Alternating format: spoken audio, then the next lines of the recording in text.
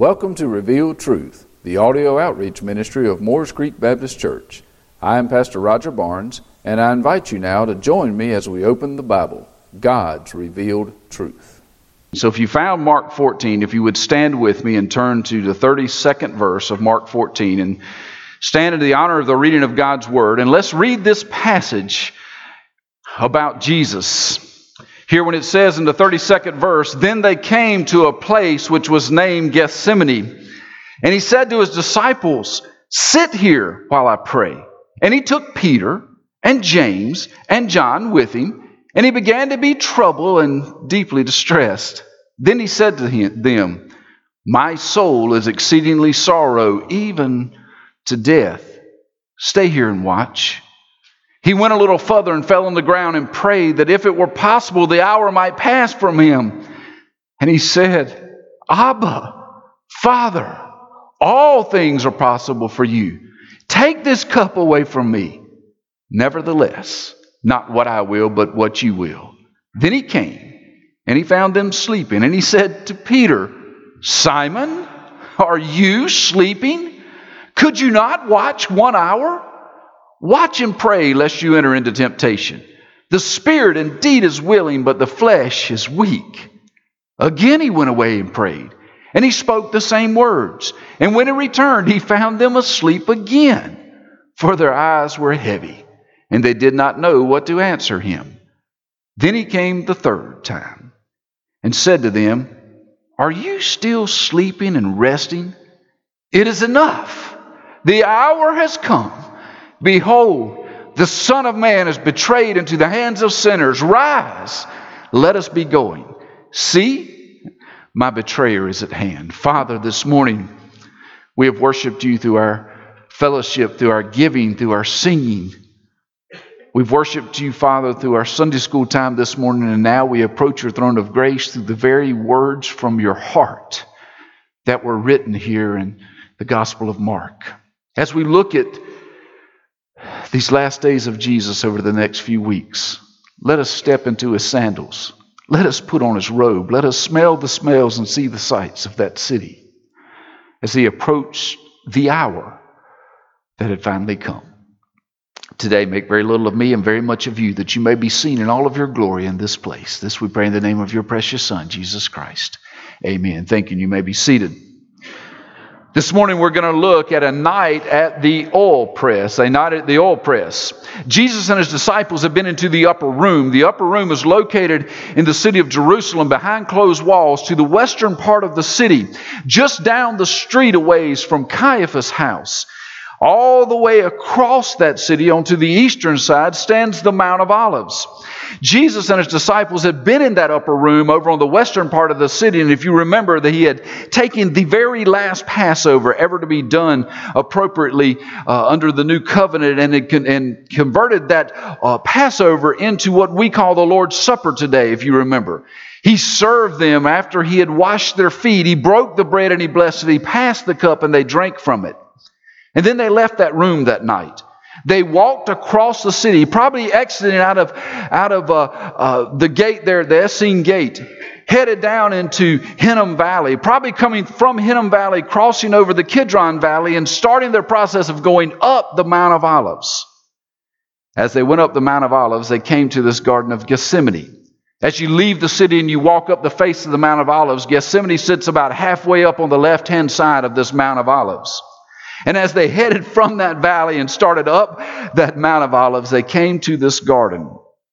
It was a garden that they were very used to going to, because if you read the parallel account of this Gospel of Mark over in Luke 22, it tells us in verse 39, it says, "Coming out, he went to the Mount of Olives as he was accustomed, and his disciples followed him." This was not a new thing for Jesus. Jesus spent a lot of time in this garden. See, the city would have been absolutely jam-packed with people. The city already was a hustle and bustle. But this time of the year, there were maybe 100,000 more who had gathered. There was really no place of solitude. There was no place to withdraw. Yet there was this garden, privately owned there on the Mount of Olives off to the side. And he knew that there could be respite there. There could be a time that he could spend there with his disciples, and more importantly, praying to his Father. They'd probably spent the night in this garden before all night long, for there was no place that he had that he could call home. Quite often, he and the disciples would stay together for 24 hours at a time. There was no house that would hold them all. Quite often, they probably slept in this garden together. They communed in this garden. They probably ate in this garden. They had times of joy together in this garden, and tonight they were going to have a time of sorrow.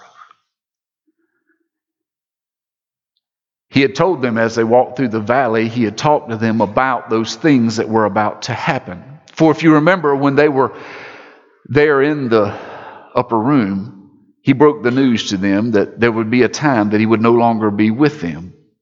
They left that upper room and walked through the valley, and they talked together as they walked. There in Mark, as they were walking through, he tells them in the 27th verse, he says, "Then Jesus said to them, 'All of you will be made to stumble because of me this night.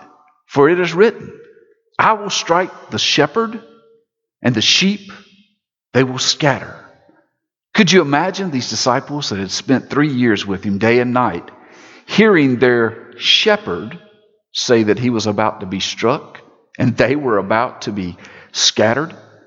He goes on to even tell them in the 28th verse that he would see them again when he says, "But after I have been raised, I will go before you to Galilee."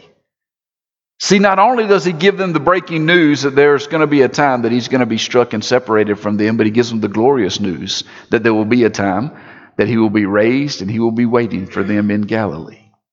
Could you imagine? These disciples who had just had their feet washed by Jesus sitting in the upper room, had just broken bread with him and drank from the cup, are now hearing probably the most devastating news they had ever heard from this Jesus. This news that he was going to leave them. And they did all this as they walked through this valley. Now they were on their way up the Mount of Olives. They made their way up and they stopped there about halfway up on the left side of that mountain. And they walked into this garden. It was a place of comfort. It was a place of peace for them. For they had spent hours there listening to Jesus teach. They had spent hours there hearing him pray. They had spent hours there with him just fellowshipping. For them, it was a place of comfort to be with their Savior. But you'll notice as he enters that garden in the 32nd verse of that 14th chapter, as he heads in with all 11 of those who are with him now, he says to the group, in verse 32 at the end, he says to them, "Sit here while I go pray." He tells them to stop and sit. Quite honestly, that was probably a little unusual. There were times that he did go off to himself and pray, but I would imagine most times in that garden, he was with them. Yet this time, something was going to be very different. He tells the 11 to sit here while I go and pray. In John, the 22nd chapter, which is a shortened parallel of this passage, in the 40th verse, he says this, "When he came to the place, he said to them, 'Pray that you may not enter into temptation.'" So not only did he tell the 11 to sit, but he gave them a little something they were supposed to do. They were supposed to sit and pray. We would think most times when we tell someone, "Would you pray?" we're asking them to pray for us, aren't we? We say, "I have something I'd like for you to pray about." But what did Jesus tell them? He said, "I want you to sit right here, probably by the gate into the garden." And he said, "I want you to pray for yourself. I want you to pray that you are not tempted." I'm sure they recalled what he had just told them on the way through the valley, that he would be struck and they would be scattered. I'm sure in their mind they connected the dots. This temptation that was about to approach them was the temptation to flee, to run away, to desert. And he asked them to sit and to pray that they may not be tempted. For this was going to be a critical hour in the life of the disciples. This is going to be a very critical hour. They did not yet know that they would be without their shepherd, without their leader. And he knew, Jesus knew, that they were going to be tempted to throw in the towel because Jesus was not going to be with them. Notice it tells us there in Mark, the 33rd verse, that he didn't tell all of them to wait there. It says that he took Peter, James, and John with him. I find it interesting. That he takes the loudmouth and the two sons of thunder. The loudmouth and the two sons of thunder. If you remember Peter, we always say he has a foot-shaped mouth because every time he opened it, he was winding up sticking his foot in it. You remember just a few moments before, Jesus had said that he was going to die, and Peter had said, it's not going to happen. I'm not going to let that happen. And the second time that Satan shows up to tempt Jesus is in this moment with Peter. The first time he showed up was when he took Jesus into the wilderness for 40 days. He said, fix the stones into bread if you're hungry. Stand on top of the temple and jump. The angels will catch you. Look around. I'll give you everything that there is. Why did Satan take Jesus to the wilderness to do that? So that Jesus wouldn't go to the cross. See, Satan's purpose was to keep Jesus off the cross. He wanted to give him everything he would gain by climbing upon the cross without the cross ever being into play. The second time Satan shows up for the exact same purpose is whenever Peter says to Jesus, you're not going to die on my watch. How do we know Satan showed up? Because Jesus turned around and looked at him and said, Satan, get behind me. Because again, Satan's attempt to stop Jesus to head to the cross could not be foiled. Could not be foiled. But we see he took this Peter. What about the James and John, the sons of thunder? Where do we see them show up in Scripture? The most notable place is through their mom. Do you remember? Their mom comes up because they had discussed it with their mom probably. They come up to Jesus and said, Jesus, you said you're going back to the kingdom. Could you do me a favor? Could you let my two boys, look at these boys, aren't they nice looking fellas, big strapping young men? Could you let them sit on your right and your left hand? Could you just let them have a place of prominence? And Jesus told them, that's not my choice. That's God's choice. He said, besides, you don't know what you're asking. You don't know what you're asking. Because to do as I do, to sit where I sit, you must drink of the cup. Do you remember? And they said, we would drink it. And basically he said, no, you won't. You don't have any idea what you're saying. I find it very interesting that he took the loudmouth and the two sons of thunder that said, we can drink the cup. The loudmouth that said, I'll go anywhere you go and I'll defend you. The two sons of thunder that said, we can do it, Jesus. We're right there with you. We want to sit next to your right and left hand. And he takes them deeper into the garden. The parallel account in Matthew 26 gives us some information about Jesus. Matthew 26,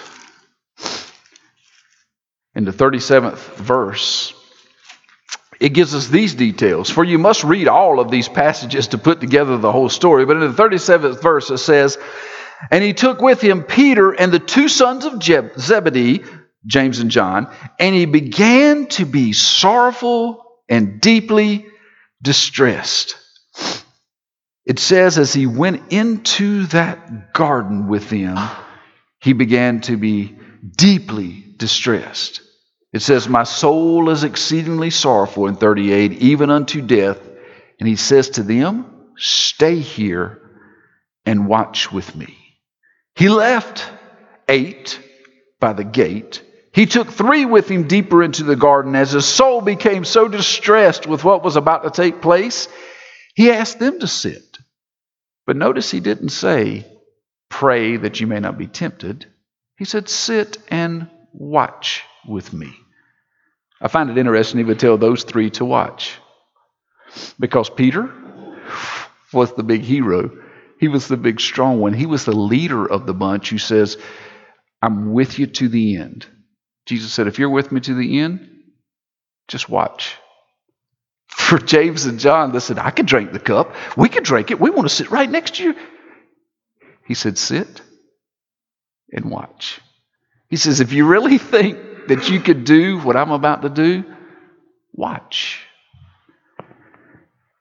And it says that he began this long night of anguish. It was probably somewhere after 10, maybe close to midnight, when they entered this garden. It was sometime late in the evening, and I'm sure all of those disciples, including Jesus, were worn out from their long day, from all that they had going on. And there in the garden, for the very first time, really, we get to see Jesus in all of his humanity, in all of that man side of Jesus. We see the disciples in all of their humanity, just how the day had taken a toll on them, even Jesus. Yet with Jesus, we get to see the love of his Father come to the surface above all those pains and struggles of his humanity. How significant is it that they went to the place called Gethsemane? I find it very interesting. For the Hebrew word or the Hebrew meaning for the word Gethsemane is oil press. They head into this garden at Gethsemane, to this oil press. It was an olive tree garden. And in most olive tree gardens, it was a press because they pressed all olives there. Believe it or not, they didn't eat them in those times. They pressed them into an oil. And I find it very interesting that it says that it's an oil press, because what is oil known for in the Bible? The Holy Spirit, for cleansing, for healing. What is a press used for? To extract that oil from the olive, to press it out. And it's in that picture that we approach this night at the olive press. Very quickly, let's look at 4 points that are brought out from this scripture about that night at the olive press. The very first point that's brought out is the requirement of the sovereign God. There is a requirement of the sovereign God, because Jesus said here in this passage, the hour has come. Well, what is the hour? The hour is very simply what the sovereign has put in place for the hour. And what is the hour that is there? What does the sovereign God put in place? The very first thing that the sovereign God tells us is man's sin is abundant. Man's sin is abundant. He tells us in Romans 3:23 that we all have sinned and come short of the glory of God. There's not a person that lived then, not a person that lives now, that has not sinned against a holy God. It is this sin against a holy God that separates us from God. The abundant thing of the sovereign God's mentioning the hour coming in Jesus' life is the fact that there is this rampant sin in man. And this rampant sin has separated us from God. And God desires to have a fellowship with us, but there's this thing called sin that sits in between us and God. It separates that holy union. It's just like when God walked in the garden with Adam and Eve until they sinned. When he came back, he found them hiding because of the sin in their life. They could no longer be in God's presence. So the first thing we see is man's abundant sin. The second thing we see is God's judgment on that sin. Don't think that you ever get a pass on sin. Hebrews 9:27 tells us that for once there's an appointment for each of us once to die. And immediately following that death comes judgment. We either die in the righteousness of Jesus Christ because what he did for us upon a cross, and we stand before the judge saying, I'm not worthy, but the one who died for me is, and I stand because of him and in him. And we hear the words, come on in, my good and faithful servant. Yet if you stand before that same judge, not being covered in the blood that flowed from the cross, what you do is you stand before a judge saying, I did it, I did these things, I did those things, I should be allowed to get in. And what is the words you're going to hear? He's going to say, depart from me, I never knew you. Be cast into the lake of fire, where there's gnashing of teeth, there's agony forever, because you're separated from a holy God. What is the requirement of a sovereign God? That sin in your life be washed clean. He tells us in Romans 6:23 that the wages of sin is death. It's not physical death, because he said in Hebrews 9:27, we're all appointed to die. Unless Jesus returns before this body gives out, I will physically die. But you know what I know? The wages of sin is death, but that doesn't mean physical death. That means spiritual death. That means separation from God. And because of what Christ has done for me on a cross, there will be no death. For he says in Hebrews 9:22 that there is no forgiveness of sin without the shedding of blood. And thank God that God supplied his own sacrifice for the shedding of that blood. You see, the Temple Mount sits on Mount Moriah. It's the place, if you remember, that Abraham went. He took with him his servants and his son. His son toting upon his back the wood. They left the servants at the bottom of the hill, and he climbed up that hill right across from the Mount of Olives. You can look across the Kidron Valley and see the Mount of Olives. Anybody that's a real good golfer could probably hit a 5-iron over there. This mountain is where Abraham went up. He took his son. He laid that wood down to make an altar. He bound his grown son. He was not taking with him a 5-year-old. He was taking a young man with him. He bound him and placed him upon this altar. He drew from the sheath around his belt a knife. He raised that knife to plunge it into the heart of his son because God had told him to sacrifice his only begotten son. And as he drew that knife and headed down with it, he heard a voice. The voice of Abraham, you can stop. I know now that you love me. I know now that you have faith in me. He says, look, for over there in the bush sits your sacrifice. God spared the life of Abraham's son and gave him a sacrifice. God did the exact same thing for us when he chose a sacrifice for himself. A sacrifice for himself. A passage that we've been to many times. We spent a right good time looking at in Ephesians chapter 1 says this, in him we have redemption through his blood, the forgiveness of sins according to the riches of his grace. The sacrifice that was laid upon the wood pile and the knife driven into his heart was Jesus Christ, God's only begotten son. How wonderful. How wonderful to know that a sovereign God has a requirement that sin be forgiven by spilled blood. But the second thing we notice about this passage is that there was a request from this sacrifice, a request from this son. For Jesus said the hour has come. He realized the time had come for his blood to be shed that your sins may be washed as white as snow. Yet as he headed deeper into that garden, it says he became sorrowful. He had this agony, this great agony. In Mark 14:33, it says, and he took Peter, James, and John with him, and he began to be troubled and deeply distressed. If you have a King James version, it says, he began to be sore amazed. What is there in this world that could trouble God? What is there in this world that could amaze God? Because Jesus, yes, was fully human, but he was also fully God. What is there that would cause Jesus to be troubled? What is there in this world that would cause Jesus to be amazed? There's nothing that catches God by surprise. There's nothing that doesn't run through the fingers of an almighty sovereign God before it ever touches your life. But it says that Jesus was amazed at that moment. What was so out of the ordinary that he was troubled and amazed? What was so different? You see, for the very first time in Jesus' life ever, he was going to witness the wrath of God upon sin, and he was going to be in the middle. For the very first time ever, Jesus was going to know what it meant to feel the wrath of an almighty God upon sin. And he was in the middle. Jesus had never experienced separation from his Father. He had never sinned, even though he was tempted to sin. He had never sinned, even though he lived a life like us among the sinful. He had never felt in his body the sin that we feel. Since he had never felt that sin, he had never felt the judgment, the wrath of God upon that sin.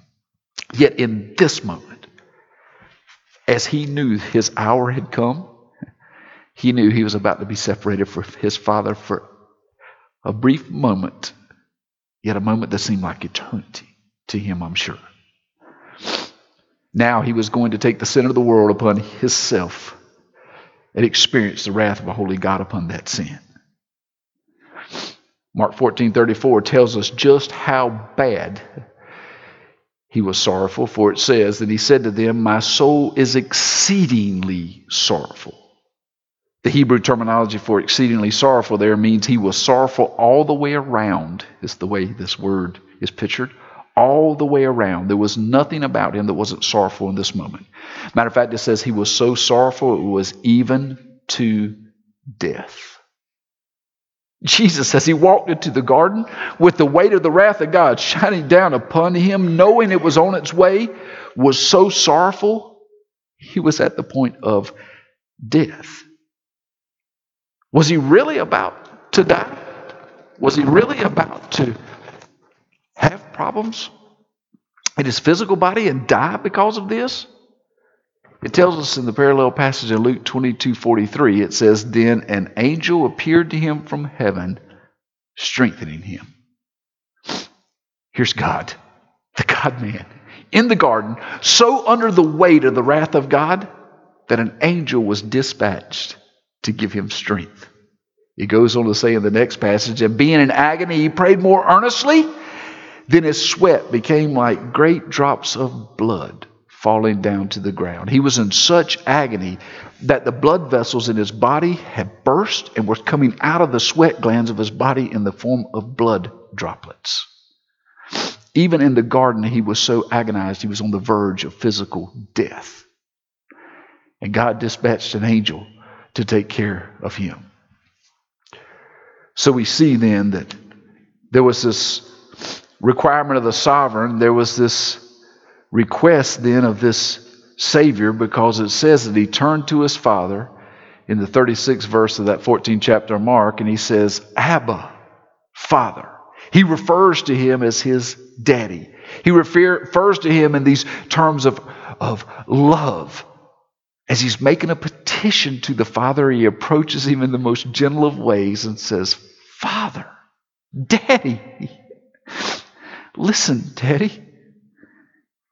He says, "Abba, Father, all things are possible for you."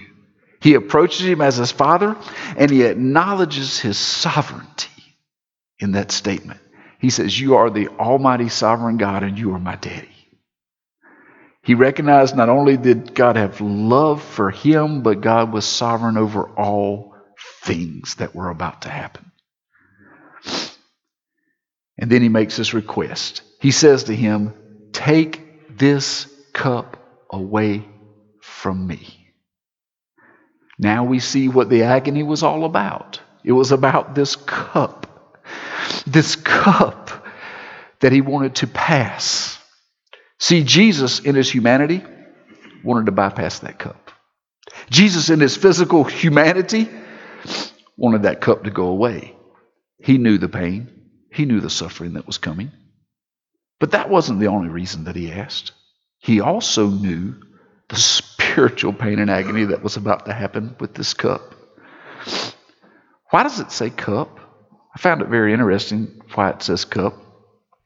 Some say that cup was the sin of the world. Some say it was the suffering of the world. Some say it was the betrayal he was going to have by those that had spent so much time with him. Yet the Bible tells us that that cup was the wrath of a holy God upon sin. It was God pouring out all the anger and wrath of an almighty sovereign God upon sin. And Jesus knew he was about to pick that cup of wrath up and drink it. He was about to take that cup upon himself, which meant the wrath of a holy God was going to be dished out on him. Yet what I find most amazing is he goes on to say, after saying, "Take this cup away from me," he says, "Nevertheless." Now we see the humanity of Christ yielding to the divinity of Christ. For Christ says, "Not what I will, not what I want in my flesh, not what I desire, Father," he says, "but what you will." He acknowledges that God is sovereign. He makes his request to God, and he yields his will to the Father. The third thing that we see then, after we have seen the sovereign request of a father, or sovereign requirement of a father, and the request of his only begotten Son, now we see the response of this shepherd in the middle of a crisis. For it says in verse 37, then he came and found them sleeping. And he said to Simon Peter, are you sleeping? Could you not watch 1 hour? It goes on to say in verse 39, and again he went away and prayed and spoke the same words. And in verse 40 it says, and when he returned, he found them asleep again, for their eyes were heavy. In verse 41 it says, then he came the third time and said to them, are you still sleeping and resting? Well, notice what he says the first 2 times. When he comes and finds them sleeping, he says, Simon Peter, you're sleeping. Could you not watch 1 hour? And he says, watch and pray. He had told them to just watch before. Now he says, watch and pray. Because apparently, you're going to yield to temptation. He says, unless you enter into temptation. He says, because I know your spirit. Your spirit is more than willing. Because you've said you would go with me unto death. James, John, you said you could drink the cup, that you could do it. Your spirit has jumped up and said, yes, we can do it. But he says your flesh is weak. You ever been there? You ever been there in your Christian walk? You just know that you want to do something for God, but your flesh is just so weak. Can you see the shepherd? Can you see the shepherd walking up to the sheep and saying, guys, I know you're tired, but just hang with me. Just hang with me for another hour. Pray that you don't get tempted and give in. When he returned the second time, he said, he found them sleeping again, for their eyes were heavy, and they had no idea how to even answer him when he said, are you sleeping? Then it said he returned a third time, and he found them sleeping and resting. This shepherd, even in the midst of his largest crisis as God-man, was caring for his sheep. He was worried about those that were around him, that they, when he was gone, would be led into temptation. And he said, please, just pray that you may not be led into temptation. So we see the request of a sovereign, or the requirement of a sovereign, the request of a son. We see the response of the shepherd to those that he led, those that he loved so much. But finally, we see the result of sin here in the garden. This is the moment that Jesus was brought here. For the real battle in the garden was a battle between holiness and unholiness. It was a battle between holiness and sin. When Jesus went into this battle, it says 3 times he went off by himself. One version says about a stone's throw away, to be by himself to pray. 3 times. 3 times he excluded himself from the others to pray. To pray to his Father that the Father's will be done, that he might be in agreement with that will in doing it. 3 times he woke up those sheep of his and said, pray that you don't fall into temptation. The last time he woke them, he made a statement. Made a statement very different than all the other times. For it says, then he came the third time and said to them, are you still sleeping and resting? And it says in the New King James Version, it is enough. When I see that, I think about the words he's going to say in just a few short hours hanging on a cross. When he's hanging on the cross, he says, it is finished. See, his work in the garden was done. He had yielded to the will of his Father, and there was no more need to be in the garden. There was no more need, for his work in that garden was done, and God had made it evident to him that his next step was to die upon a cross. See, when Jesus woke him up, he said, it is enough. God had answered Jesus' prayer. He'd given him the cup. God had decided that his will would be done, and Jesus had decided he would do it obediently. Mark 14:41 tells us that he had done this prayer. He had woken them up. He had said it is enough. And then he said to them, the hour has come. The thing for which Jesus was sent to earth to do was now before him. 33 years of life had come to this moment in time. He says, for my hour has come. The appointed hour of God has come. And he goes on to say, the hour has come. Behold, the Son of Man is being betrayed into the hands of sinners. Into the hand of sinners. He said, look, that's what the word behold means. He said, guys, wake up. It's enough. He says, matter of fact, look, the Son of Man, God man, Jesus, myself, I'm getting ready to be put into the hands of the sinners. When we think about the garden, we think about Judas. We think about Judas coming and kissing him and saying, this is the one. Jesus, when he was in the garden, said, I'm about to be handed over to the sinners. He said, look what's happening around you. Look at those who are coming. Look at what God is doing in you and around you. God has given me over to the sinners. This really paints a picture of what placed Christ upon that cross. We often want to blame the Pharisees, the Sadducees, the Romans, and Judas. Yet it says he was being given over to the sinners. And it says Jesus went out to meet them. For he said in verse 42, rise, let us be going. He didn't say, rise, let us escape out the back of the garden. He didn't say, rise, let us hide over here in these bushes. He didn't say, rise and run. He said, rise and go. Let's go meet them. He didn't wait for the sinners to show up. He went and met them. It's the exact same thing he does for you, a sinner. A sinner lost and heading to a place called hell. Jesus doesn't turn his back and run. He goes looking. It says, for he has come to seek and to save that which is lost. Here we see Jesus in his humanity, in his physical form, walking this earth, seeking and saving you in the garden. He stepped out to meet them. It says there in verse 42 that his betrayer was at hand. Jesus knew that Judas was going to betray him. Jesus knew when they were in the upper room. For if you remember, he told Judas, go and do what you must. He excused him to go. He excused him to go cut the deal. Judas had told him, I will lead you to where he is, for I know where he's at. I've been with him in the garden. I know where he goes when the crowds gather. I know where he goes when he wants to be alone. I'll lead you there. As a matter of fact, when I go up and kiss him on the cheek, you'll know it's him. It tells us in one of the accounts in the Gospels that he come up and he kissed him on the cheek after he called him Rabbi, kissed him on the cheek.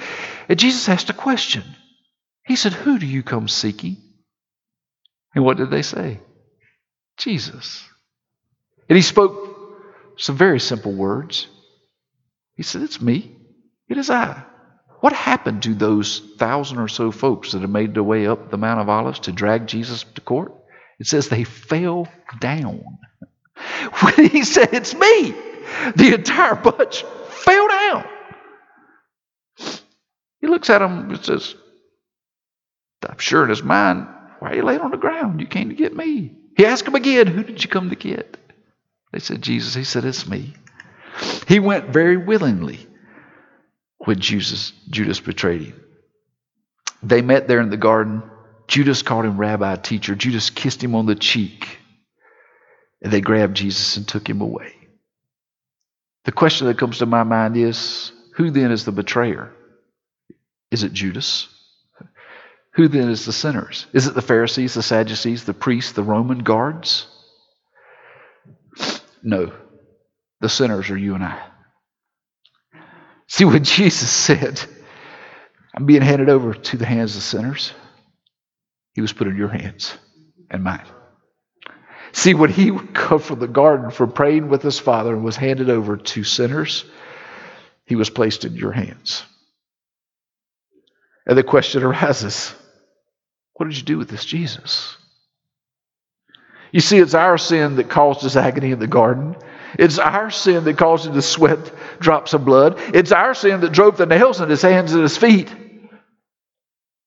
It's our sin that found him dead and taken off a cross. That's our sin.